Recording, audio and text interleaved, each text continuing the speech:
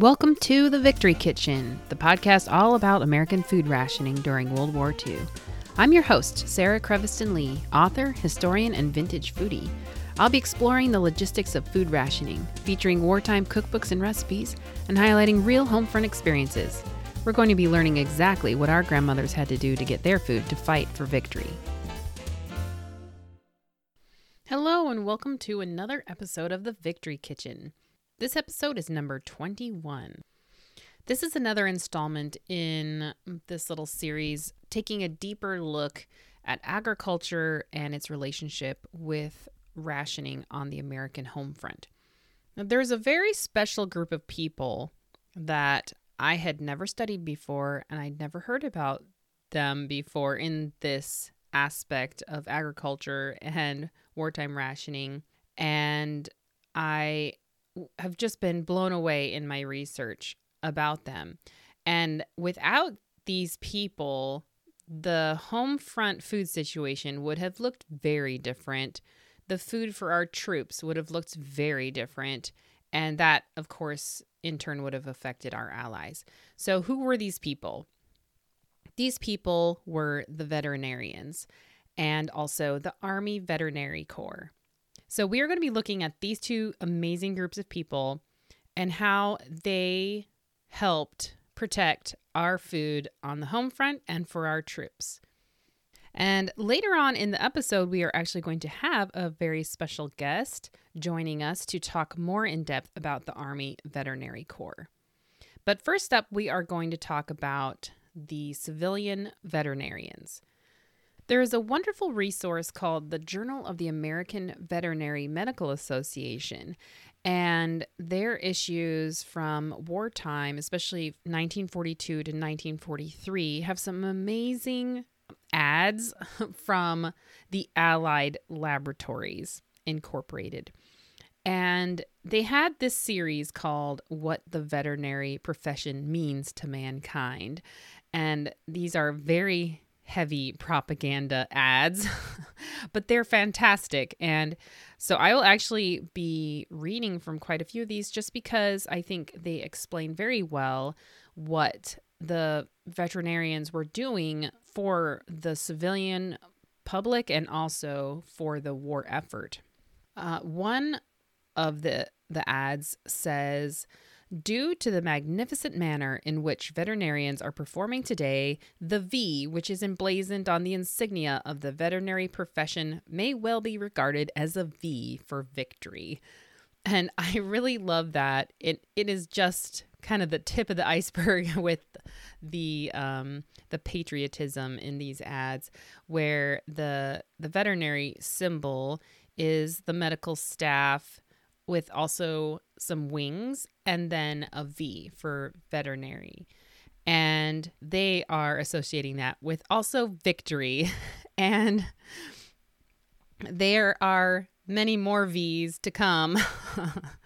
There's also a phrase I've seen where they say that veterinarians are vital for victory. And so they just love their alliterations, as we've explored in previous episodes. They just love those V's. So this is just one example. But all joking aside, the veterinarian's role in agriculture really was vital during World War II. And these ads really laid that out. They explain very well what veterinarians were doing. In another ad, they say, "Japan knows what America must realize, that a country's sources of nutrition constitute its first line of defense. In America, meat, eggs, and milk stand first among the energy sources on which civilians and soldiers alike rely. Anything which reduces their volume imperils our chances of victory.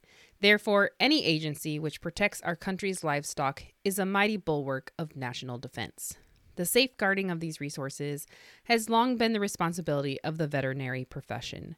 Through education in livestock sanitation and research into the cause and control of animal diseases, even more than by the treatment of stricken animals, our country's veterinarians have made America the safest place in the world in which to raise livestock, and they are pledged to keep it so." So this is talking about how important the role of veterinarians is in protecting livestock and the food of a country, especially when they are at war. And a phrase comes to mind: an army marches on its stomach. If an army doesn't have food, it does not march. So protecting the food of the army is essential. So one of the jobs that veterinarians did on the home front was to keep livestock healthy and to protect them from diseases through vaccines. So they cured sick animals, and this in turn helped keep livestock numbers up and meat prices down. And this is important in economic principles. The more livestock you have in the market means that the meat prices can be kept low. And especially in wartime when, meat is in high demand, this is really important. Another really important role that they had in part of this keeping livestock healthy was to control disease outbreaks. A few years ago, I remember there was an egg shortage because of a chicken sickness killing thousands of chickens. And I remember in college, there was some turkey farms nearby, and there was, I think, a sickness going around. And so they were quarantining these turkey farms. You could not go near them. You couldn't step foot on their farm just for fear of spreading diseases, to prevent these outbreaks. And so, this is still a very important practice in raising livestock is, preventing these and controlling disease outbreaks. This is something that, being in 4-H that we've learned about, when we are getting our chickens tested or even going from, a friend's farm to another farm, just learning to, spray your boots with a Clorox type solution just so we don't spread diseases. And I even had a chance to talk with my sister-in-law whose brother works for a big meat company. He's a veterinarian, and she was explaining to me the process that he goes through when he is, going to check animals on different farms, that he has to shower after each farm. And one day he had to shower like 12 times. And it's just a very tedious but very important process to go through in order to protect all these farms from diseases spreading. And this is something that they understood in wartime as well. One of these Allied laboratory ads featured a story about an Iowa farmer stating that had he tried to treat his own livestock, that state might have had a costly epizootic of anthrax in 1942 because he had the foresight to call a veterinarian who, through laboratory diagnosis, demonstrated the nature of the infection, that highly dangerous and devastating disease was prevented from spreading to neighboring farms. Only the common sense of an American farmer and the alertness of his veterinarian prevented it from making untold inroads on our meat supply at a time when the nation needs every ounce of food it can produce. A dramatic illustration of how the veterinary profession safeguards the nation's welfare. I think this story is an excellent example of what they were doing during wartime. And I really like what they say about the insight of this farmer about how he realized, this is not something I can do by myself. Like, I need my vet, and the vet's insight, like, okay, I need to check this out, check out this disease, and realizing what it was and taking care of it in the proper way, because a dangerous disease like that can spread quickly and it can really damage the food supply. And when your country's at war, that is the last thing you want. It was stories like this that made me realize how much that I didn't know about agriculture. There's so many aspects of agriculture that I'm still learning about, and I was just really excited to learn about these veterinarians. So, super cool story. In another one of these Allied Laboratories ads, it talks about keeping animals healthy. It says, asserting that keep them healthy as applied to livestock is as vital to winning the war as keep them flying. The Department of Agriculture's 1942 yearbook states, few persons not engaged in the livestock business realize the number, variety, and seriousness of the diseases and parasites that attack domestic animals or the care and skill necessary to keep them healthy. Few except those acquainted with public health problems realize how closely many animal diseases are associated with similar or identical diseases in human beings. There is some satisfaction in knowing that the United States is widely regarded as the safest country in the world in which to conduct stock raising. We have a well-developed veterinary service, and with the protection of quarantines and other safeguards, the United States is free from several animal diseases that cause great losses abroad. In war, as in peace, the veterinarian is vital to national welfare. I love these patriotic things that they add in here, especially at the end, reminding people what the veterinarian is doing for the nation. And I think they bring up an interesting point in this one as well, that there are quite a few animal diseases that are closely related, if not identical, to human diseases, and how important it was that those were really kept in check, because the last thing you want is a different kind of pandemic or epidemic on your hands in wartime. That's the last thing you want. I'd also like to add that veterinarians were working hard during this time to also help our allies. There was one story of a veterinarian that flew through a blizzard, clutching a vial of a live vaccine to keep it warm in order to vaccinate British cows against the ravages of brucellosis. And that was in order to protect our allies' food supply. You know, diseases did not stand still for wartime, that's for sure. And it's really cool to know that veterinarians, were helping each other to help out the British and to protect their food supply. And their situation was far more dire than ours. Okay, so moving on from diseases, what another job that veterinarians had was to inspect animals for shipment for disease. Ordinarily, only healthy animals were shipped on common carriers, like on cattle cars for trains. But there were special permits that allowed diseased cattle to be shipped for slaughter. And a veterinarian inspector put a placard on the car demanding that it be cleaned and disinfected when they were unloaded. And then another veterinarian at the receiving end enforced strict obedience to this order. Another job that they had was more sanitation awareness at farms. So just, outreach and education for farmers to make sure that they knew about cleanliness and keeping their animals healthy in that way. They also helped by inspecting meat processing and packing facilities to ensure they were up to government standards. And I do believe this also included dairy as well. So inspecting those dairy bottling plants to make sure that the food was safe for human consumption and that the facilities were clean and maintaining those government standards that were in place for very good reasons. And this was very important because it was protecting the nation's food supply at a time when everyone needed to be healthy and hardworking at the war plants and at whatever war jobs they were doing. They also oversaw increasing animal and egg production to meet government demand. And we've talked about this in some past episodes about just how much more the government was demanding of farmers to increase, dairy milk production and also egg production and meat production. So all of those things needed to be more. And veterinarians helped farmers to do that.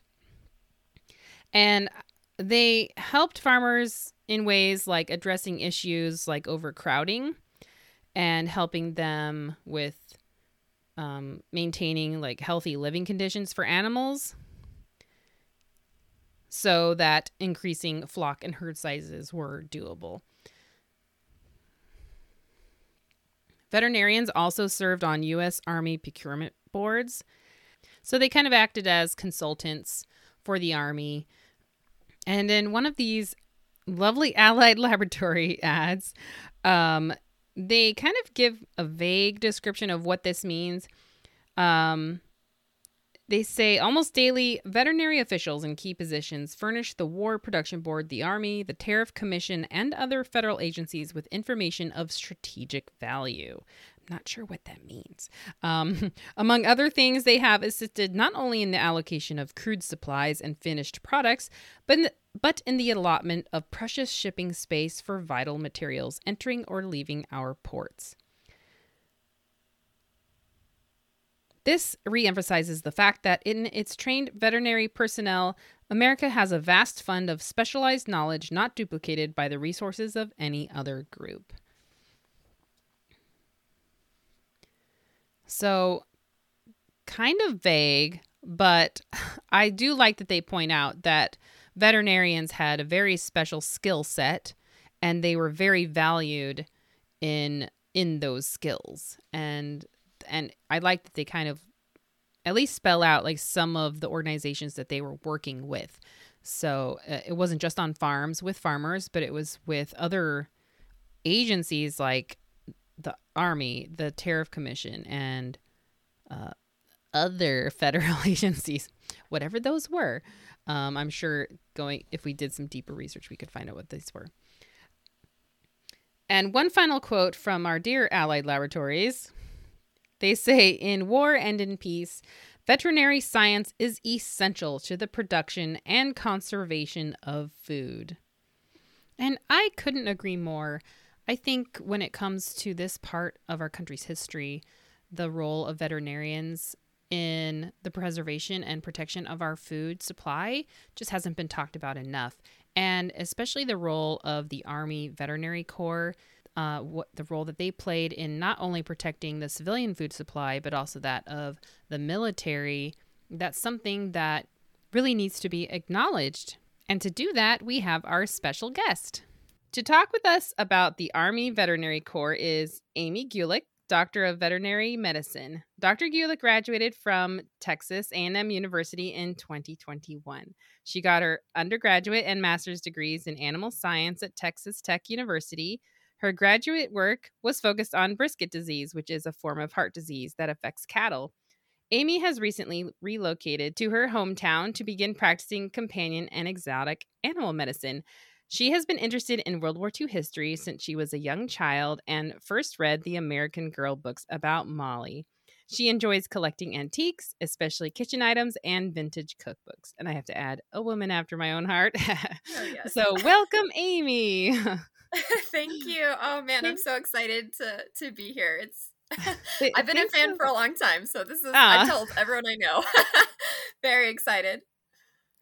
Thanks so much for joining me. So I was very excited when you first told me about the role the Army Veterinary Corps played in protecting the food supply of the armed forces in World War II and of civilians. And so this fit perfectly into the season's discussions, diving more into agriculture and its relation to food rationing. I was wondering if you could tell us more about the specific jobs the Army Veterinary Corps had on the home front when it came to getting food to the soldiers around the country. Yeah, absolutely. The Army Veterinary Corps had really 4 primary roles. Their first role is probably the most obvious to everybody, and that's taking care of Army animals, dogs, and there were a lot of mules used in World War II, especially in the areas where guerrilla warfare was done and vehicles couldn't necessarily reach. And so the Army veterinarians would take care of them. That's kind of the most obvious. They also had a pretty big role in training enlisted men to be nurses or veterinary technicians for the animals. So a lot of these enlisted men had an interest in veterinary medicine, but may have had no experience handling large animals, so handling cattle and horses and things like that. And so the veterinarians would train them in how to handle these animals and kind of triage. They also had a huge role in research. So especially in food production, and there were a lot of a lot of advancements made in research during the time period. But the fourth role, which I would say was and is their primary role, was ensuring food safety. So, the Army was all over the world, stationed all over the world, and the places that they were in may not have had good quality water, good quality food. And so it was the Army veterinarians' role was to ensure the health of animals both before slaughter, and then take a look at the abattoirs and the slaughterhouses and make sure that proper hygiene practices were being followed so that the soldiers were able to eat food without getting sick.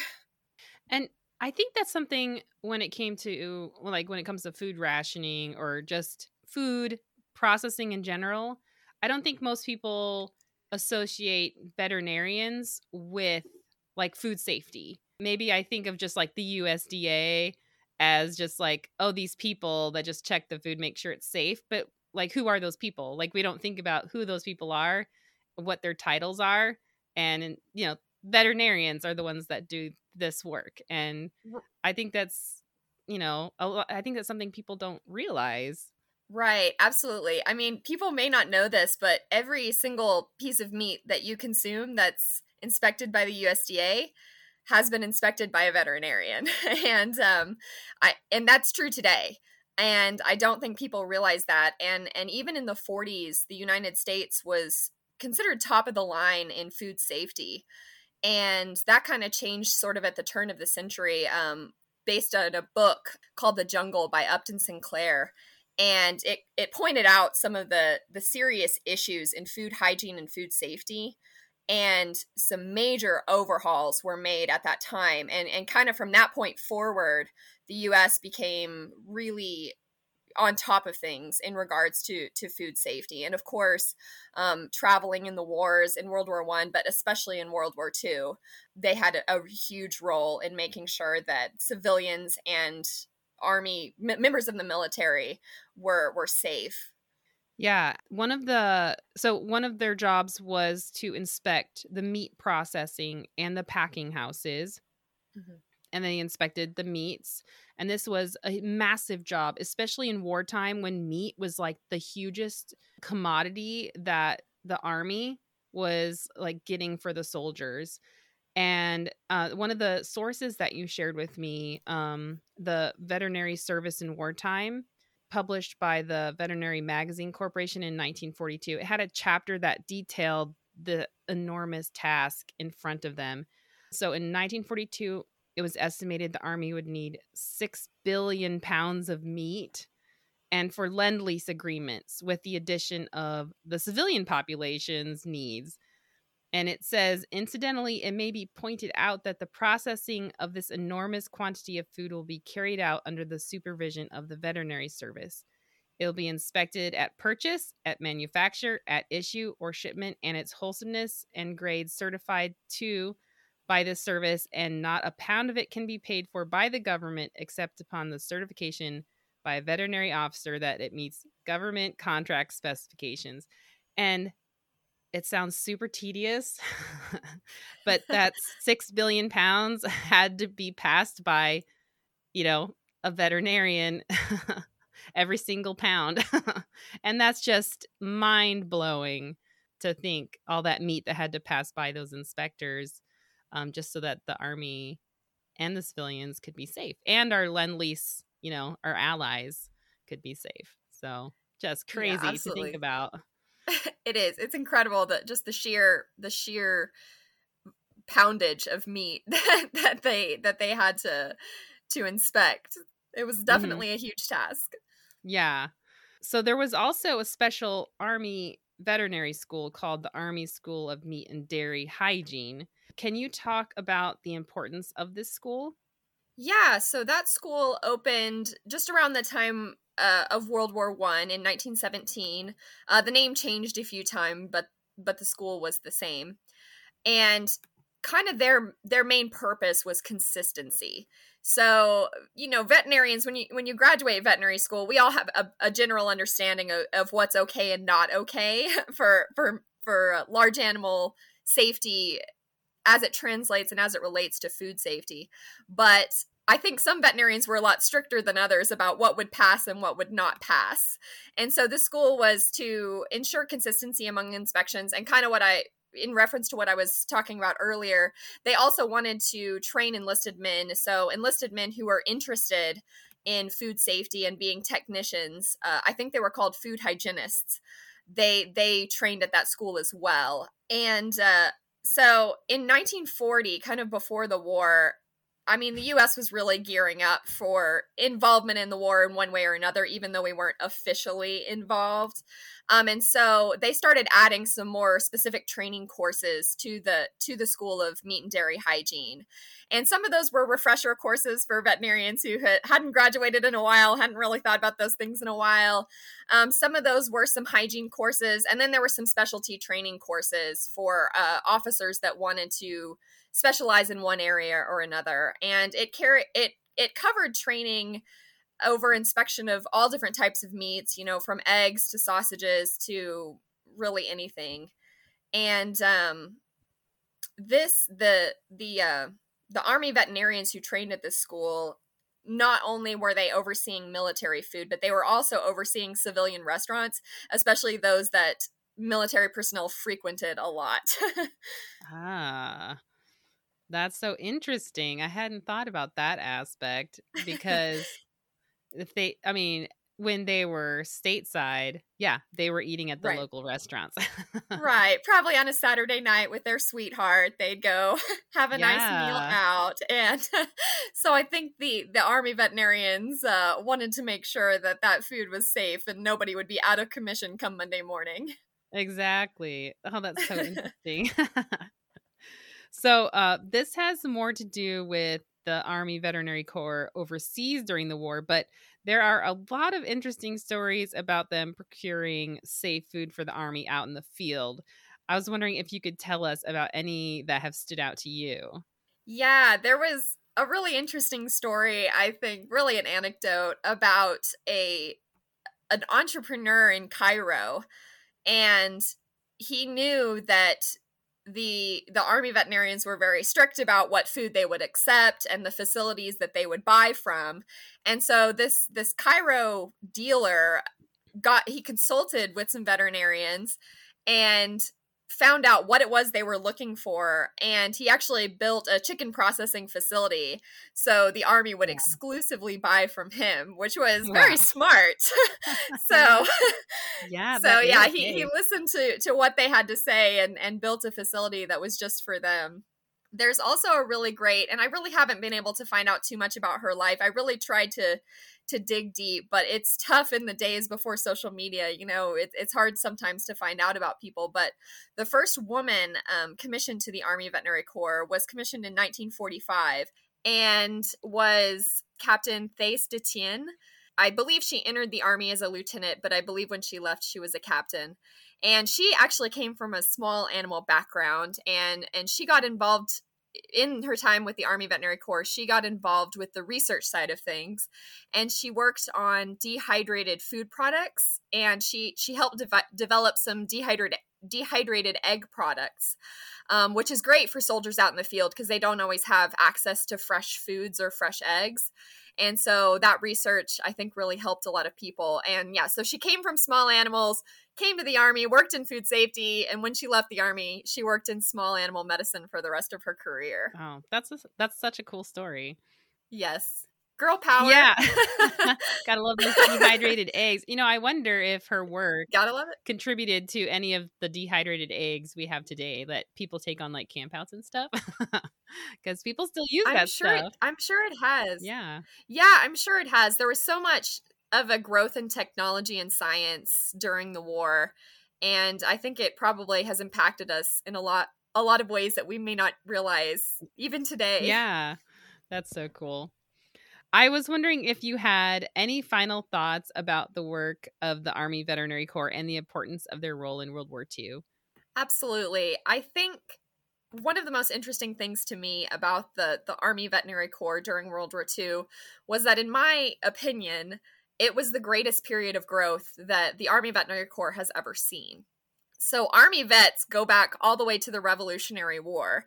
And there's a letter from George Washington to one of his colleagues writing about, hey, we need to get someone out here to take care of these horses' feet, because there was horses coming up lame. And so they needed to put people in the army during the Revolutionary War to take care of these horses, because that was their vehicles. And in the Civil War, they made some advancements, and they're like, okay, we're gonna get people to take care of these animals in the field. And so they commissioned men who were intelligent but had no real science training or experience with animals. And there was actually a huge outbreak of glanders, which is a really bad disease that affects horses in the Civil War. It cost a huge amount of money and horse lives. And I think after that point, they realized, okay, that's not enough either. Like, we need to actually make a group of people who are actually trained in this area and have the specialty to be able to carry out these tasks. So during World War I, that's when the Army Veterinary Corps started to really get some steam and get some momentum behind it. And then come World War II, they really realized how important food safety was and how important it was to keep these soldiers going in the field. And, you know, to keep them going, you got to have food, and you got to have safe food. And I think there was so much growth, not only in the numbers of veterinarians who worked for the Army, but in the research that they did and the work that they did to keep soldiers and civilians safe. And so I think that's probably the most interesting thing to me. And in the flagship journal of veterinary medicine, which is the Journal of the American Veterinary Medical Association, JAVMA, there was a really great quote that I love. And this was right before Pearl Harbor, so we still weren't officially involved in the war. But it said, "The health and stamina of our people depend on the supply of these foods in amounts seldom realized. It is the duty of our profession to protect this supply by assuring its sanitary preparation for the market and by controlling those diseases threatening its existence, in which many instances are transmissible to human beings." So when you think about tuberculosis and many diseases that can be transmitted from animals to people, we call those zoonotic diseases. The Army veterinarians were crucial, not only in ensuring the safety of the food, but the safety of the people. So I really think they made so many great strides in World War II, and I find it very inspiring. Yeah, I am so glad that we've been able to talk about this, because I think just the role of veterinarians, like you said, from the Revolutionary War and forward, and not just in working with animals, but in protecting our food supply. It's just, I think their work is really underappreciated in history. Like, historians just don't talk about it. Like, why not? Right. No one ever gives love to the veterinarians. No, and they should. I think you hear like those heartwarming stories, like there's like the war horse story, or about those war dogs. Like, you hear those really heart-touching stories, but then you don't hear about these other things, especially in regards to our food. And that's why I was just so thrilled to have you come as a guest, because we just needed to talk about this aspect of food that's kind of hidden, like that we don't think about.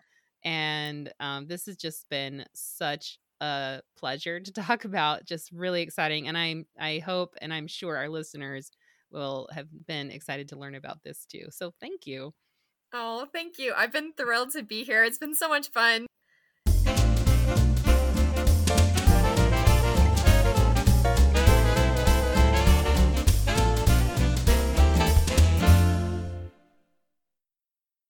Today's cookbook feature is Meat in the Meal for Health Defense, Compliments of the R. Binder Company.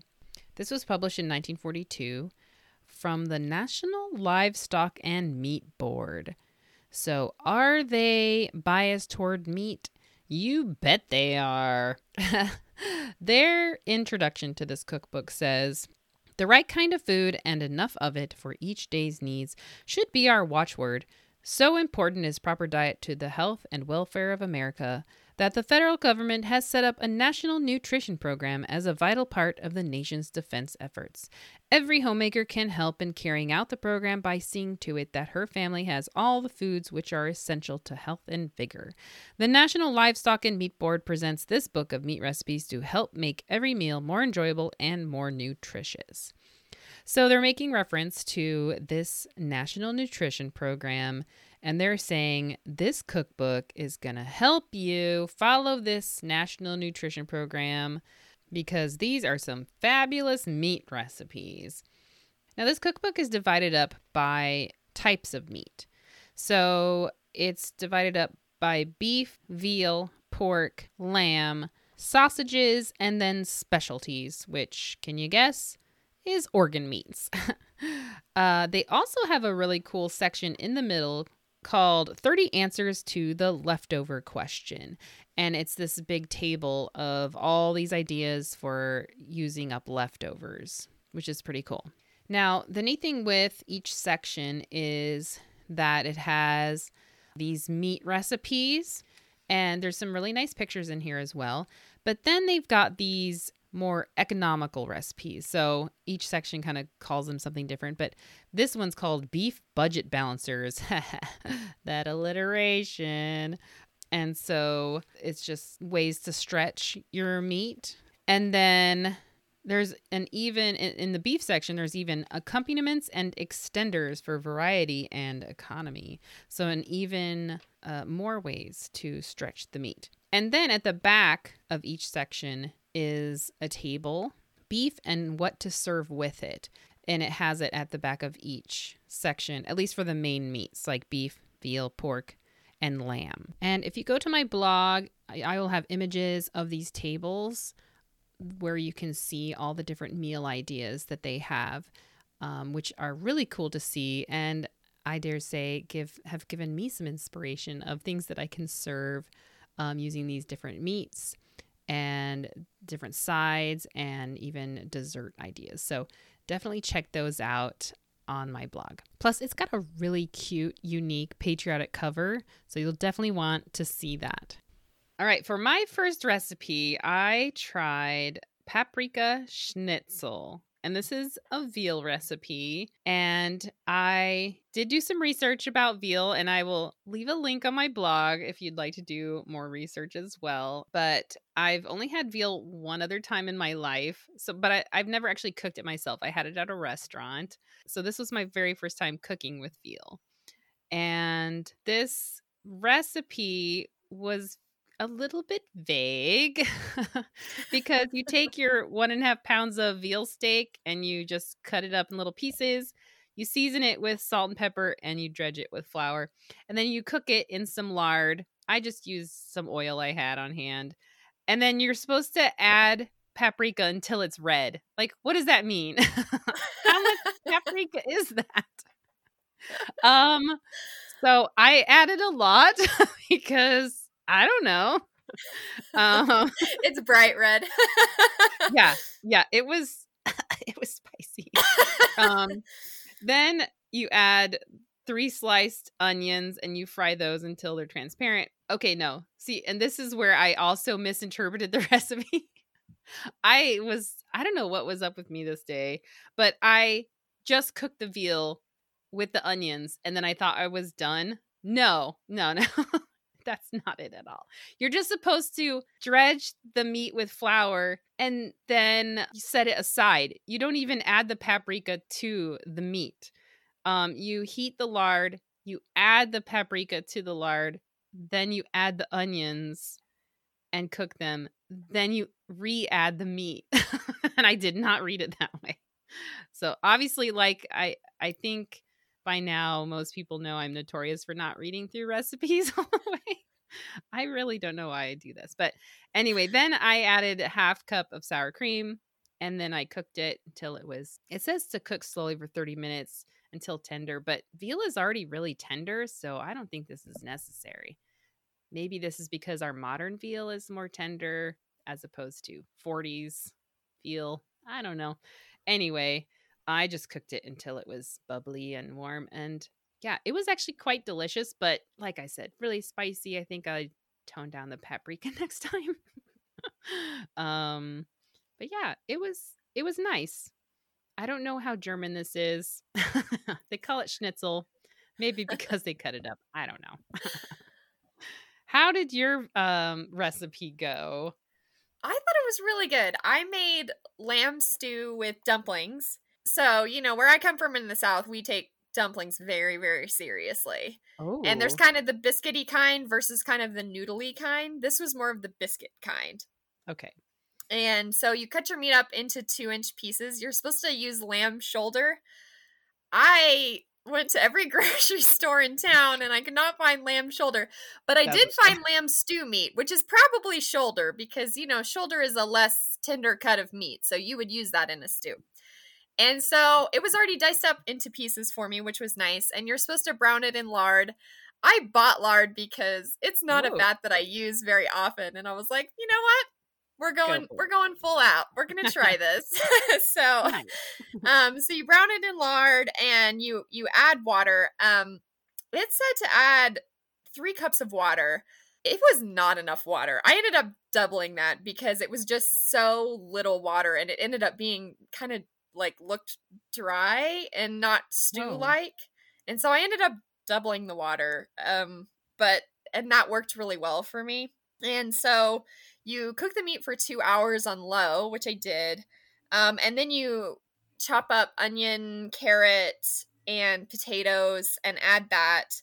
And you add that about like 45 minutes to an hour before the meat's done cooking. And then, stew it all together for the remaining 45 minutes. And then about 15 minutes before it's done cooking, you add in the little dumpling mixture. They're tomato dumplings, so you use tomato juice. So they were kind of a pinkish orange color. Interesting. And I don't know that I could really taste the tomato strongly in the dumplings, but they were really cool color. They tasted really good. I was very pleasantly surprised at how much they puffed up once I steamed them. They were kind of, small little floury balls, but they like really puffed up to really nice dumplings in just, 10-15 minutes. And it was really good stew. It was very hearty. So I think a small bowl goes a long way. I really Wow, liked it. that's great. I think that's the great thing about lamb. It's just got a really rustic flavor. I wouldn't say gamey, kind of like venison is, the gamey, but Yeah. it's just a different, it's definitely different than beef. But I don't know. It's a Yeah. very, I don't know, earthy flavor. Yeah, But exactly. it's perfect for stew. Oh, cool. I'm gonna have to try this one. It sounded really good. It was really good. Especially with those I think it's dumplings. the perfect fall recipe, once it starts to get Yes. cold, which it was like 90 degrees out when I made this. But if you wait till maybe it's like 60 degrees out, I think it would be perfect. Yeah, it was a trial run. So when For sure. fall arrives, you can you can make it again. For sure. All right. So for my last recipe, I made lamb pie with biscuit rings. This sounded very interesting to me because I was like, what the heck is biscuit rings? But they're exactly like what they say. They're biscuits with a hole cut out in the middle. And I was also thinking, but why? Why would you do that? But this one has, lamb, onion, that you cook in some lard. Then what's really cool is you also add a can of vegetable soup. So that is the base of this pie. And I actually forgot to add the seasoning, which was a teaspoon of Worcestershire sauce, salt, and pepper. So I think I was distracted by my kids, so I just forgot that column. You should have borrowed But some of the paprika from the first recipe. yeah, I could have used that. And this is one of those meals that is perfect for like a wartime mom or just anyone who just is tired at the end of the day, because all you have to do really is brown the meat and the onions and then add the soup and some water and the seasonings, and then you mix up these very interesting biscuits. Now, these aren't just regular plain old biscuits. These are pimento biscuit rings. And pimentos are like the darling of the 1940s. They loved pimentos so much. And so you pretty much make a regular biscuit, but you add chopped pimentos and parsley to this biscuit mix. And I was very excited because I haven't been able to use pimentos lately, and I just really wanted to try it. And these are awesome biscuits. They just have that really peppy flavor from the pimentos, and they give the biscuits a really pretty color. You know, when I was cutting them out, like the rings, I thought, this is dumb. Why am I doing this? Why am I cutting these into a ring?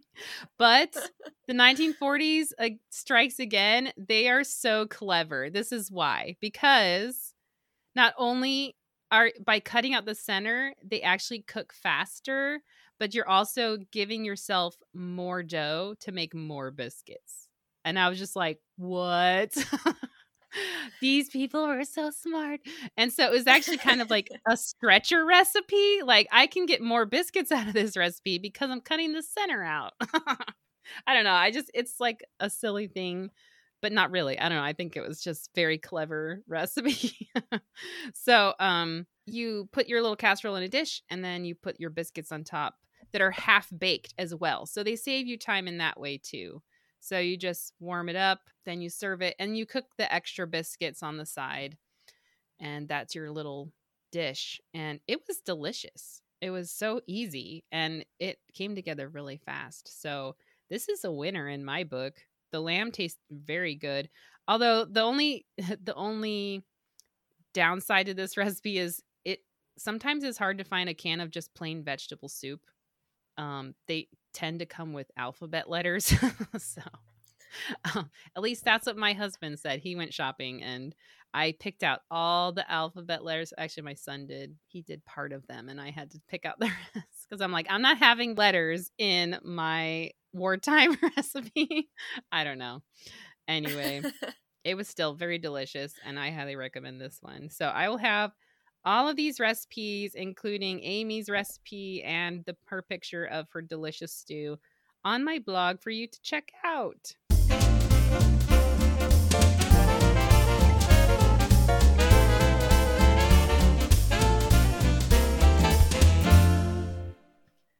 For today's story highlight, Amy is going to be sharing a story about her grandmother during the war that involved animals. So my grandmother just passed away this past May, the day that I graduated veterinary school. So I think this is a really fine opportunity to get to share a little bit of her with all of you and help her memories live on. She was born in 1932, so she was still a kid during the war. Her brother was in the Navy. Her older brother was in the Navy, and she has memories of going around the oil fields and collecting up rubber to save that and ration that. And my grandma was a lifelong animal lover. Wonder where I got it. And her family they lived out in the country. They would grow their own animals for their food. And my grandma would go around and name all of the animals, and she'd get so attached, and then she'd kind of just tell the stories to her family about them and get all of her family attached. And she ended up being banned from the barn and being banned from naming the animals at the very least, because they got so attached that they were like, we can't eat this animal.